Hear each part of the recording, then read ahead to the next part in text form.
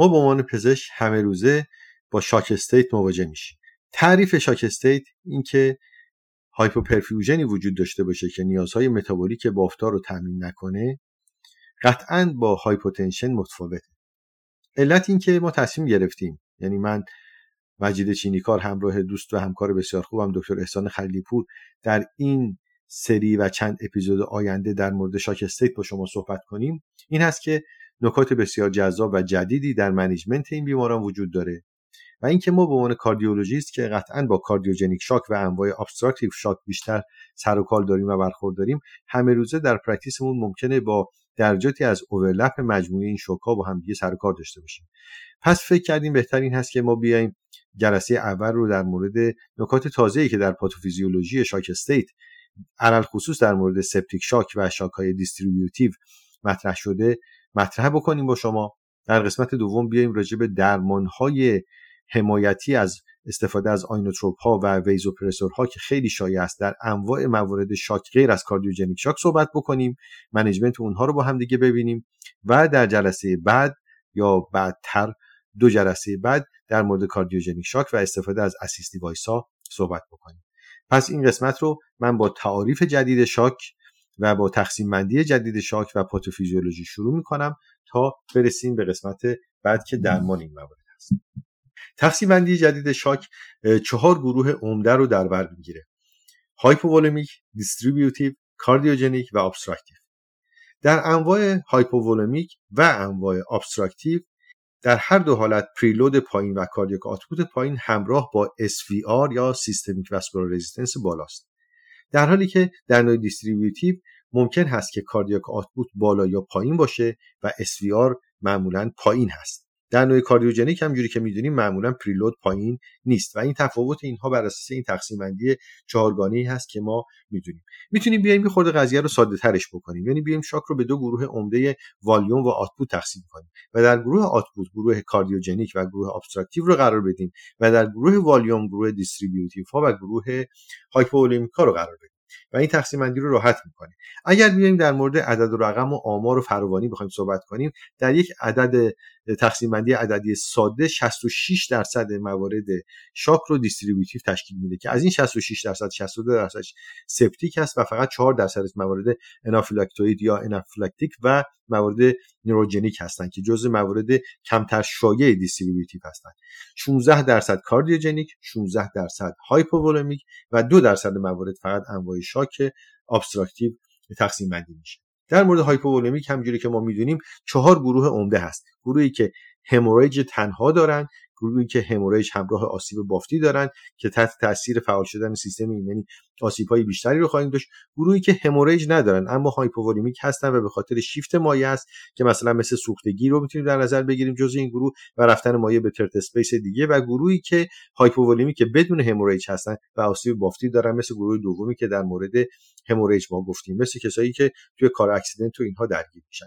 تقسیم بندی کلاس بندی شاک هایپوولمیک می‌بینیم 4 کلاس بسته به مقدار از دست دادن حجم یا خون و اینکه چطور ما اینا رو بخوایم منیج کنیم. و نکته مهم دیگه این هست که این رو به خاطر داشته باشیم در انواع هایپوولمیک شاک مثل موارد سپتیک شاک، علاوه بر این که یک اینسالت ابتدایی که از دست دادن حجم داخلی عروقی هست، موجب ایجاد شدن و یک کسکیدی از حوادث دیگه هست که یکی از اون کسکیدها فعال شدن سیستم ایمنی است و این فعال شدن سیستم ایمنی آسیب‌های بافتی دیگه ایجاد میکنه و یک کسکید سوم هم فعال شدن سیستم کلاتینگ سیستم ما هست. به این ترتیب که وقتی ما حجم خون رو از دست میدیم به خاطر تغییرات ریولوژیکی که اتفاق میفته و به خاطر بالا رفتن نسبت پلاکت ها و گلبولای سفید و تغییرات اینچنینی، ما شانس بالا رفتن ترومبوسیس اینسایتو و درگیری عروق کوچیک و پدیده نوریفلو رو همونجوری که در مورد کرونرها میشناسیم در مورد تمام عروق خواهیم داشت و این یک مزید علتی برای تشدید هایپوپرفیوژن بافتی خواهد شد. این نکته رو ما در نظر بگیریم و بدونیم که حتی هایپوترمیا، حتی اسیدوسیس خودشون هم باعث فعال شدن سیستم انعقادی میشن. پس ما در حقیقت با یک پدیده مالتی فاکتور، این نیست که فقط ما حجم خون از دست داده باشیم، بلکه اگه آسیب بافتی داریم سیستم ایمنی فعال شده، اندوتلیوم معیوب شده که رو در ادامه راجع بهش صحبت می‌کنیم برای خصوص در مدل سپتیک شاک، و اینکه سیستم انعقادی ما فعال شده. خب برسیم به تعریف دوم، تعریف گروه دیستریبیوتیوا که گروه شایع‌تر ما هستن. همونجوری که می‌دونیم یک ریلیتیو هایپوولمیا در اینجا وجود داره و اختلال هم این هست که ریدیستریبیوشن ناشی از این هست که حجم ابسولوت اینتروواسکولار ما کم شده و در اکثر موارد این به خاطر این هست که یا واسکولار تون رو از دست دادیم یا شیفت شده مایع یا اختلال پرمیبیلیتی وجود داره در عروق که باعث شده که حجم از داخل عروق به داخل اینترستیشن بخواد بره. سه گروه عمده گفتیم، آنافیلاکتیک و آنافیلاکتوئید و گروه نوروژنیک. این سه تا با هم کلا دیدیم که فقط 4% موارد تشکیل میدادن، 62% رو سپتیک شاک داشت که انتیته بسیار مهم هست که کاملا برای ما سنسیبله و ما در موردش خیلی خوب میدونیم شایع‌ترین علت سپتیک شاک نومونیاست. گرام پوزیتیو و گرام نگاتیو هر دوشون دخالت دارن. بعد از نومونیا اینترا ابدومینال ابسس و اینترا ابدومینال اینفکشن و بعدش یوتیای دلایل شایع بعدی هستن. من در مورد پاتوفیزیولوژی سپتیک شاک میخوام یک چند تا نکته رو اینجا بگم که به نظرم خیلی جذابه که این روزها ما اینها رو بهتر شناختیم و بهتر راجع بهشون میدونیم. هر پاتوژنی که وارد بدن میشه وقتی در برابر سلول‌های ایمنی ما قرار میگیره، بسته به لودش، بسته به وایرولنسش و یک نکته دیگه که ما بهش میگیم پمپ، یعنی پاتوژن اسوسییتد مولکولار پترن، اکسپوز میشه به گلوبولای سفید. گلوبولای سفید تحت تاثیر رسپتورایی که تحت عنوان رسپتورهای TLR اینها رو ما میگیم، اینها باعث میشن که یک اینتراکشنی با این پاتوژن داشته باشن که وضعیت محیطی، وضعیت ژنتیک و سن بیمار، بیماری همراه و مدیکیشن هایی که فرد میگیره این اینتراکشن رو تغییر میده. اینتراکشن به دو جهت میره. یک مسیر فعالیت لوکوسایت ها هست که در اینجا سایتوکاین آزاد میشه، پروتیز آزاد میشه، رادیکال های آزاد اکسیژن آزاد میشن. همون پدیده بسیار بدی که اتفاق میفته که الان ما در این روزهای کووید هم با خیلی از اینا سر و کار داریم و در اینجا فعال شدن کامپلیمنت سیستم و کوآگولیشن سیستم، نهایتا مرگ سلولی و حوادثی که گفتم از جمله کاهش فلوی بیشتر به خاطر ترومبوسیسی که ایجاد میشه. اما از اون ور بدن میخواد بیاد جبران کنه، سیستم نورواندوکراین، خود سیستم ایمنی بدن و سیستم های مهاری دیگه‌ای که پرو اینفلاماتوری رو مهار میکنن وارد کار میشن. بدن میاد از طریق تأثیری که از طریق مغز روی سیستم اعصاب اتونوم داره، از روی ویگوس نرو میاد روی سیلیاک گانگلیون، روی لیور و اینتستین و روی اسپلین، روی همه اینا تاثیر میذاره. به این ترتیب با افزایش استیلکولین میاد باعث میشه که پرو اینفلاماتوری سایتوکاین ها رو مهار بکنه. از اون قدره آدرنال هم با افزایش کورتیزول و کاتکولامین ها میان راجع به این مسئله تاثیر دارن و میخوان این رو مهار بکنن. خود گلبولای سفید با تغییر پاپولیشنشون و اکسپنشن رگولیتوری تی سل ها میخواد بیاد جلوی اون سیکل معیوب رو بگیره، برای اینکه دیگه اونقدر مواجهه نداشته باشه که اون ویش سایکل ادامه پیدا کنه. و همینطور سایتوکاین های آنتی اینفلاماتوری هم در بدن آزاد میشن که اونها بخوام بیان جلوی این مسئله رو بگیرن. ولی مهم این است که بدن ما کدوم طرفی ما به طرف سپتیک شاک رفتیم، یعنی اینکه این سیستم‌های مهاری نتونستن به اندازه کافی جلوی اون سیستم ها رو بگیرن. نکته مهمی که ما بایستی به خاطر داشته باشیم این است که وقتی که این پاتوژن وارد بدن شد و سیستم بدن در مقابل این شروع میکنه به فعالیت، تحت تاثیر کاتکولامین ها سلول های اندوتلیوم ما دچار بریکدان میشن. این بحث گلایکوکالیکس رو حالا من اینجا خواهم گفت. ببینید گلایکوکالیکس در حقیقت جدار خارجی سلول های اندوتلیا رو تشکیل میده. یک گلایکوکالیکس اینتکت نکته‌ای که وجود داره اینه که از نفوذ مکانیکال یعنی فیزیکی همین اجسام به داخل سلول جلوگیری میکنه. بهش میگن adequate mechanotransduction. همین باعث میشه که ترافیکینگ گلبولای سفید درست انجام بشه، نذاره گلبول سفید زیاد وارد بشه. کوآگولیشن رو کنترل کنه. ما میدونیم یه اینتکت اندوتلیوم جلوی کوآگولیشن رو میگیره.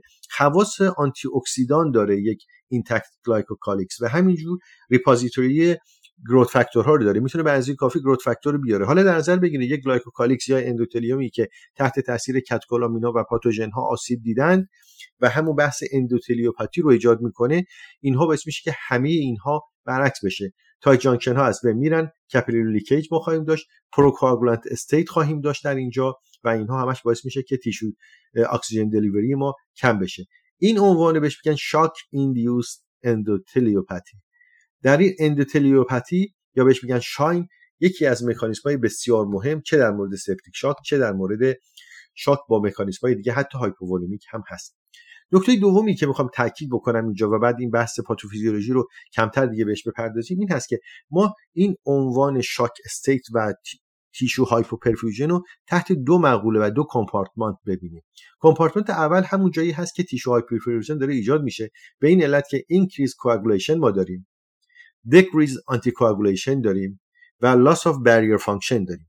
همونجوری که در مورد سلول اینترگون، همه اینا باعث میشن که ما در اینجا در این بافت آسیب دیده باعث میشه که در اختلال خونرسانی بیشتر و هایپوپرفیوژن، اکسیژنی کمتری بهش برسه. اما فقط این نیست، در جهت نرسیدن اکسیژن به سلول فقط قضیه به اینجا ختم نمیشه، بلکه داخل خود سلول مایتوکندریایی هم که تحت تاثیر این مواد سایتوکاین ها دچار دیسفانکشن شدن نمیتونه از این اکسیژن استفاده کنه و به همین دلیل متابولیسم ما به طرف متابولیسم آنایروبیک تغییر خواهد کرد و این نکته رو ما حتما در مورد سپتیک شاک و در مورد دیستریبیوتیو شاک میدونستیم و بایستی بهش توجه بکنیم و مسئله بسیار بسیار مهمی هست. در مورد تشخیص سپتیک شاک به هر صورت کرایتریاش که کاملا مشخصه، یه سری جنرال وریبل وجود داره، اینفلاماتوری وریبل ها و همودینامیک ها و اینا رو همه رو ما توی مباحث مختلف دیدیم. تنها نکته‌ای رو که من می‌خوام اینجا تذکر بدم، غیر از این که بحث لکتیت رو حالا مطرح می‌کنم و در مورد مدالیت‌های دیگه تشخیصی هم صحبت می‌کنم، این است که به خاطر داشته باشیم که به خاطر این های آوتپوت استیت یا به خاطر بالا بودن کاردیاک آوتپوت و به خاطر ریدیستریبیوشن و ویزودایلیشنی که وجود داره، به طور معمول اگر ما میکسد ونوس اوتو سچوریشن رو اندازه‌گیری بکنیم که در بقیه موارد شاک استیت پایین هست، در مورد سپتیک شاک می‌دونیم که این عدد بالای 70% است و این یک آنتیتی است که به ما کمک می‌کنه در تشخیص. یک تقسیم بندی دیگه تحت عنوان سوفا یا سیکوئنشال اورگان فیلر اسسمنت وجود داره که این بر اساس درگیری ریه، کلیه و کبد، سیستم کاردیوواسکولار، سیستم خون و CNS هست و بر اساس همه این موارد که CNS، GCS در خون، پلیتلت در کاردیوواسکولار، فشار خون در لیور فقط بیلیروبین و در کدنی کلیرنس کراتینین و یورین آوتپوت و در لانگ PaO2 نسبتش به FiO2 هست و اینها رو بر اساس این تقسیم بندی میکنه که 4 گروه رو میتونیم تقسیم بندی کنیم که نشون دهنده شدت شاک هست. من در مورد آنافیلاکتوید و آنافیلاکتیک شاک هم چند تا نکته رو بگم. تفاوتشون رو خیلی خوب ما بلدیم. آنافیلاکتیک اونایی هستن که IgA دیپندنت هستن و تحت تاثیر ریلیز مست ها و هیستامین آزاد میشه و در گروه آنافیلاکتوید بدون وابسته به اثر آنتیژن آنتیبادی و بدون وابسته به IgE تحت تاثیر سیستم‌های مکانیکال یا کمیکال یا اسموتیک هست که در حقیقت این فعال میشه و باز هم ما هیستامین ریلیز خواهیم داشت. به طور کلی شایع‌ترین علت آنافیلاکتیک ها در بچه‌ها که حساسیت‌های غذایی هست، در افراد بزرگسال گزش حشرات علی خصوص زنبور هست و بعد دارویی میتونه باشه و به طور کلی همونجوری که گفتیم شیوع اینها به نسبت در گروه دیستریبیوتیو ما خیلی خیلی زیاد نیست و کلینیکال پرزنتیشن ممکنه که از یک فرد به فرد دیگه کاملا در این گروه فرق بکنه، واسه به لود آنتیژن و اینها ممکنه واسه سنسیتایزیشن فرق بکنه. ممکنه اول فقط علائم پوستی و ابدومینال داشته باشیم و بعد به علائم پرومیننت و اینها بخواد تبدیل بشه. ما در مورد درمان‌ها بعد صحبت می‌کنیم. آنتیتی نوروژنیک که یه خورده محجورتر هست، خب می‌دونیم تحت تاثیر این هست که سه تا مسئله وجود داره در اینجا. یا یه آسیب مستقیم به مراکز تعیین کننده سیستم اتونوم ما مثل برین استیم پیش اومده که میتونه به علت تروما باشه، به علت ایسکمی یعنی مثلا به صورت استروک باشه، یا اینکه تحت تاثیر داروها باشه، یا میتونه سیستم افرنتش معیوب شده باشه، اونایی که قراره به مدولا برسن تحت تاثیر ترس، تحت تاثیر استرس و یا درد و دیسرگولیشن ایجاد بشه، و یا ممکنه که اینتراپشن در افرنت بخواد باشه که در افرنت در مواقعی هست که ما می‌بینیم یه ترانسکشن در مواقعی در قسمت‌های بالای توراسیک اسپاین ما داریم و فردی که پاراپلژیک است. همه اینها میتونن بازم با همون مکانیزم ریدیستریبیوشن برای فرد ایجاد شاک بکنن و گاهی وقتا خیلی سرعت اتفاق در این نوروژنیک شدید هست و خیلی رپید آنست هست. در اینجا تعریف با فشار خون سیستولیک کمتر از 100 و هارت ریت زیر 60 هست که ما باش مواجه هستیم. و این نکته بسیار بدی دیگه که اینجا اتفاق میفته اینه که وینوس پولینگ توی احشا و توی عضلات اتفاق میفته و این درمان رو یه خورده توی این گروه مشکل میکنه. گروه ابستراکتیو که گروه آخر و کمتر شایع ما هست که خیلی باش آشنا هستیم، تامپونیت، ویتی، وینوس ترومبو امبولا یا پولمونری ترومبو امبولا که شایع هست که ما راجبش فکر بکنیم و بدونیم و اینها.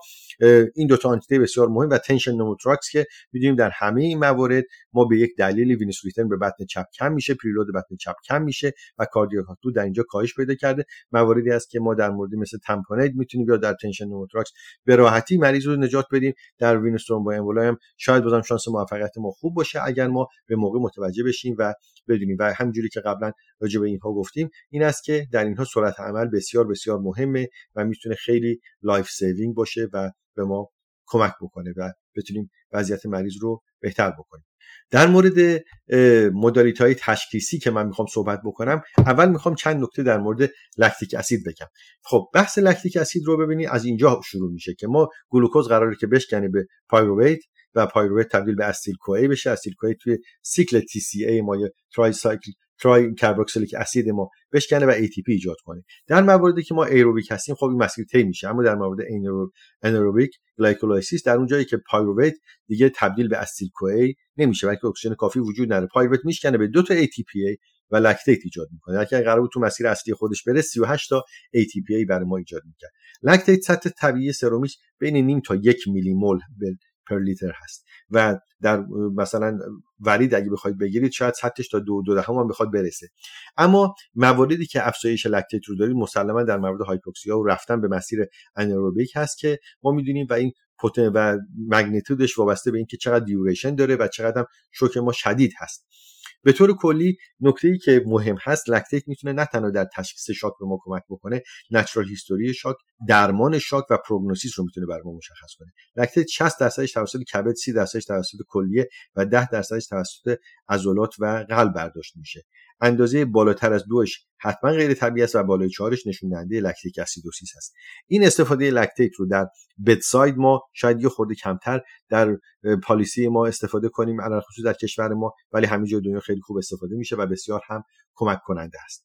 نکته دیگه‌ای که میخوام راجبش تاکید بکنم در مورد مدالیت‌های تشخیصی در شاک، غیر از موارد بالینی که ما خودمون همش رو به خوبی بلدیم و میدونیم که چطوره، یکی استفاده از آلتراساند هست که این استفاده از آلتراساند رو چه در مواردی که هایپوولمیک شاک هست که تحت عنوان ایف هست شما میشناسید و چه در بقیه موارد که من در مورد اکوکاردیوگرافی میخوام تاکید بکنم و بگم ما چطور به عنوان کاردیولوژیست میتونیم به همکارامون کمک بکنیم، این رو میخوام این آنتیته رو اینجا در این جلسه با شما در میون بذارم.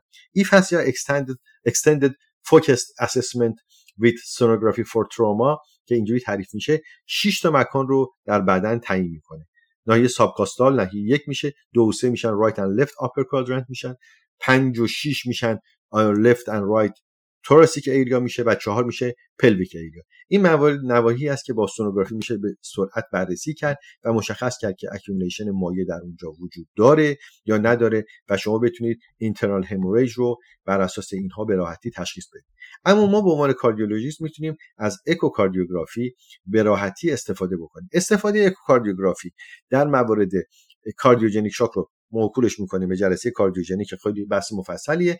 اما بیایم در مورد این که ما وقتی میخوایم بیایم بگیم که شاک رو تعریف کنیم که کاردیاک آوتپوت پایین هست، آیا ما میتونیم از اکو استفاده بکنیم برای اینکه تعیین بکنیم کاردیاک آوتپوت پایین هست یا نه؟ بله.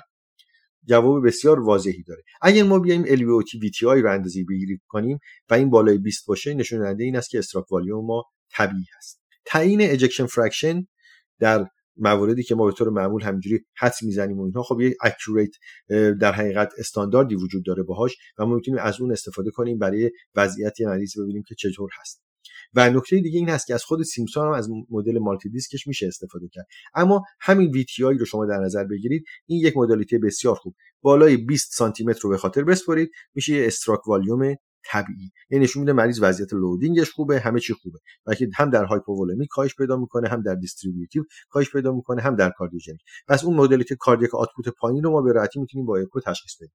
استفاده از MPI یا مایوکاردیال پرفورمنس ایندکس و مپس که مثل تپس هست کاربرد چندانی نداره، اونها رو شما فراموش بکنید.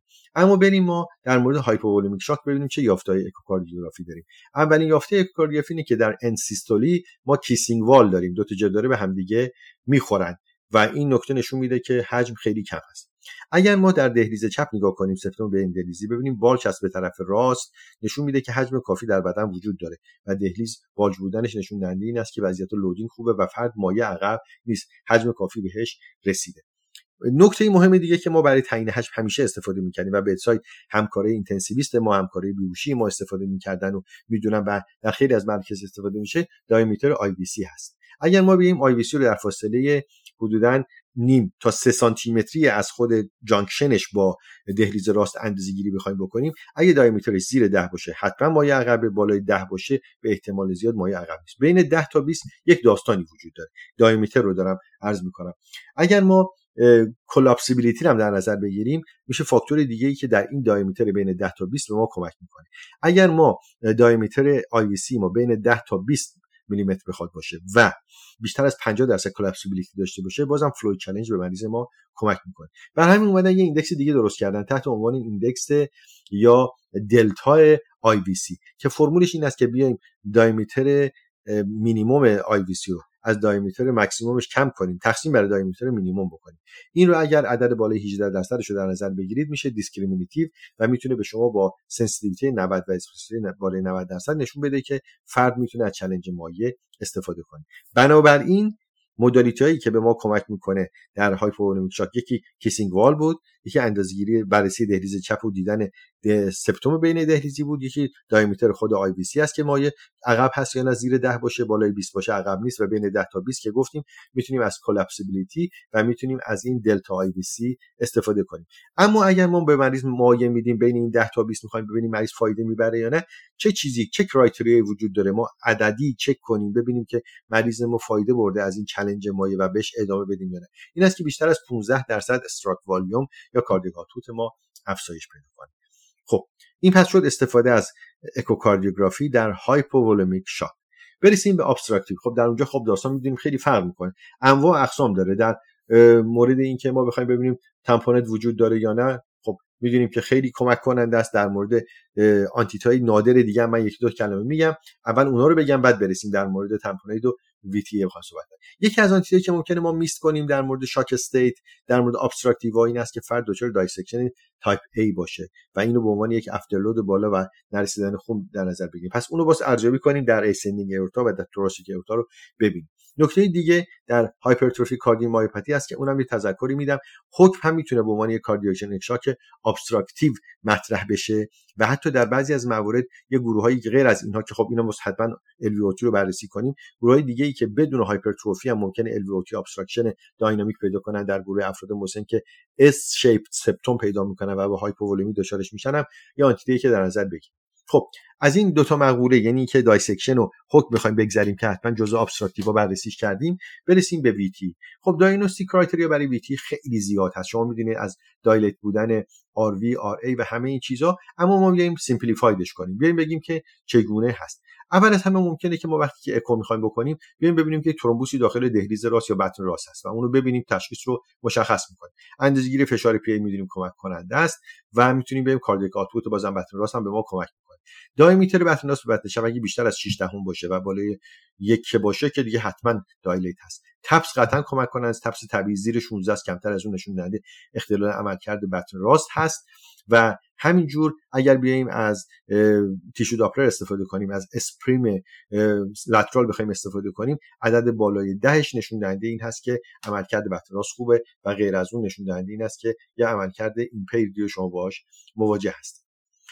در کلاسیک اگر بخوایم در 2D بیایم ببینیم چه چیزایی به ما کمک میکنه در مورد 2D و در مورد ویتی، نکاتش رو خود ما ساده ترش بکنیم اینجوری هست که به ما راحت‌تر کمک میکنه ما ببینیم وضعیت چطور است. یکیش این است که ما بیایم ببینیم که در VTE ما شکل سپتوم دی شیپ میشه و شیفت میشه به طرف چپ، در نمای پاراسترنال شورت اکسیس میتونیم اینو ببینیم و این خیلی کمک کننده است و نشون دهنده این است که ما یک پرشر اورلود واضحی رو در این وضعیت باش مواجه هستیم. اندازه‌گیری فلوی خود پولمونری آرتری هم، یعنی اگه داپلرش به ما کمک میکنه. یکیش این است که اگه داپلرش ناچ پیدا کنه، نشون دهنده این است که یعنی پی ای داپلر ولاسیتی رو دارم میگم، سیگنال داپلر شریان پولمونری دارم عرض میکنم. اگر ببینیم ناچ داشته باشه نشون دهنده این است که حتما پولمونری هایپرتنشن شدید داریم و اگر اکسلریشن تایم پولمونری اجکشن سیگنال ما از 70 تا 90 میلی سکند بخواد باشه، بازم نشون دهنده این هست که ما افزایش فشار شریان ریوی حتی به عدد قابل توجهی بالای 70 رو داریم. پس در موارد آمبولیریه چیزایی که به ما کمک کننده است این فاکتورها بود که دایمتر خود آر وی، نسبت آر وی به ال وی و دیدن ترومبوس به صورت مستقیم، اندازه‌گیری و دایلت بودن آی وی سی قطعا در این موارد، اندازه‌گیری و بررسی سیگنال پولمونری آرتری و داشتن ناچ یا بالا بودن اجکشن تایمش بین 70 تا 90 میلی سکند. خب برسیم به آنتیته دومی که خیلی مهم و شایع هست که آنتیته تامپونات هست. در تامپونات اگر ما بازم بیایم سیمپلیفاید کنیم به افتا اکوکاردیوگرافی رو و اصلا مطالعه ریس بخوایم بذاریم که این کار خیلی بهتری هست، این است که ما اگر ببینیم که دهلیز راست دیوارش در بیشتر از 1/3 سایکل قلبی ما دچار کلاپس هست و یا آر وی وال ما در دایستولیک کلاپس داره و یا آی وی سی دایلیت رو داریم، در این موارد اینا همشون به ما کمک میکنه و همین سه تا کرایتریا برای تمپونیت کافیه و البته خب دیدن مایع و تشخیص تمپونیت که برای ما اینو مسجل میکنه. پس این میشه یافته اکوکاردیوگرافی. یه نکته دیگه در مورد LVOT در مورد افراد غیر هایپرتروفاید که گفتم و تذکر دادم، در افراد مسن ممکنه که یک نوعی از ابستراکتیو شاک رو ایجاد کنه. یادمون باشه که یک پترنی تحت عنوان دگر شیپ ویو LVOT ویو رو خواهیم داشت که شبیه خنجری میشه که هم در موارد حکم اون رو میبینیم، هم در موارد نان هایپرتروفاید LVOT ابستراکشن داینامیک در افراد مسن که اون رو هم به خاطر میتونیم داشته باشیم. من فقط برم یافته اکوکاردیوگرافی یک جمله‌ای در مورد اکوکاردیوگرافی توی سپتیک شاک بگم. آیا سپتیک شاک ممکنه اکوکاردیوگرافی کمک کنه؟ ممکنه یافته‌های اکوکاردیوگرافی در سپتیک شاک کاملا طبیعی باشه و هیچ چیز ابنورمالی وجود نداشته باشه، اما ممکن است که یافته‌ای داشته باشیم. LV دایلیشن مکانیزم‌ها خب خیلی زیاده، راجبش نمی‌خوایم صحبت کنیم. اختلال عملکرد سیستولیک و دایستولیک LV، اختلال عملکرد حتی ریجنال و گلوبال، اختلال عملکرد سیستولیک و دایستولیک RV، اختلال آتفلو ترکت در ونتریکل در هر کدوم از این موارد، اختلالات دریچه‌ای که خودشون میتونن اتیولوژی ها باشن مثلا اندوکاردایتیس و اختلالات فانکشنال دیگر رو هم ما ممکنه که در اینجا ببینیم. خب من فکر میکنم که بحث در مورد پاتوفیزیولوژی، آشنایی با تقسیم بندی جدید و مطرح کردن مدالیتی‌های تشخیصی مثل اکوکاردیوگرافی و سونوگرافی و استفاده از لکتیت رو ما در اینجا با هم دیگه یک ریویو خوبی کردیم. امیدوارم شما از این بحث استفاده کرده باشید. جلسه بعد من راجع به مداخله‌های درمانی دارویی و موارد دیگه در موارد نان کاردیوژنیک با شما صحبت می‌کنم و بعد از اون به کاردیوژنیک شاک خواهیم رسید. سالم و شاد باشید.